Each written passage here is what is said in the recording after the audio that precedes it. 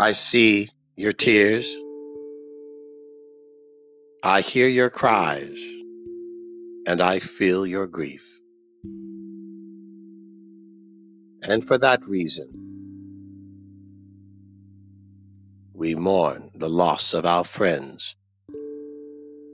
So we have gathered here today, in this solemn place, on this hallowed ground, to say farewell to freedom, to eulogize liberty, and to lay to rest individuality.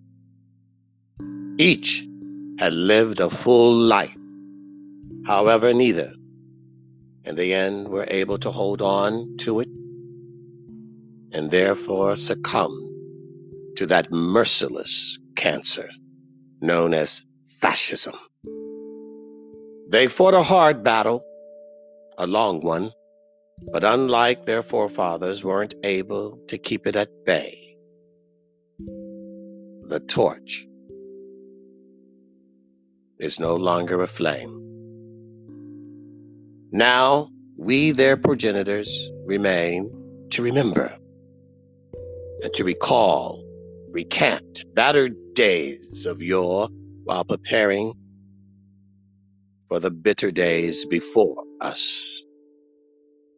What we do and how we do it, we do not as of yet know. What we will say, however, is that whatever our lot and plot, whatever the cost, we will accept it and pay the price to do all we can to recapture it, the vision, and take that glory of a victory over tyranny and totalitarianism, authoritarianism, and any and all isms and schisms that threaten our best chances and highest ideals of hope and securing a better future, a prosperous republic for the good and welfare of ourselves and our posterity. We will win again. So as we weep for liberty, freedom, and individualism, let's weep only for the night,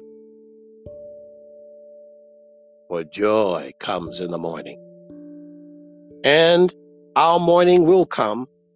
Our sun will rise again on our democracy, and the fallow ground shall be broken, and the darkness shall give way to light, and the seeds of change planted in time will grow again, yield a harvest again, to be reaped by those of us who had dug into its hollow earth and gave it all we've got, our sweat, our labor, our blood, our pain. The wealth of our earthly possessions are now its seed to spring again, and spring shall come from winter, from the winter of our descent, our distress, our despondency. There will be bread on our table to share, and wine enough for merriment, song, and dance. With care, with an attitude of gratitude, fortified by the strength of our resolve, then we will raise our glasses again as a toast to God for his gift of life, and to our fellow man for his sacrifice, as committed stewards and trustees of liberty's estate, keepers of freedom's legacy.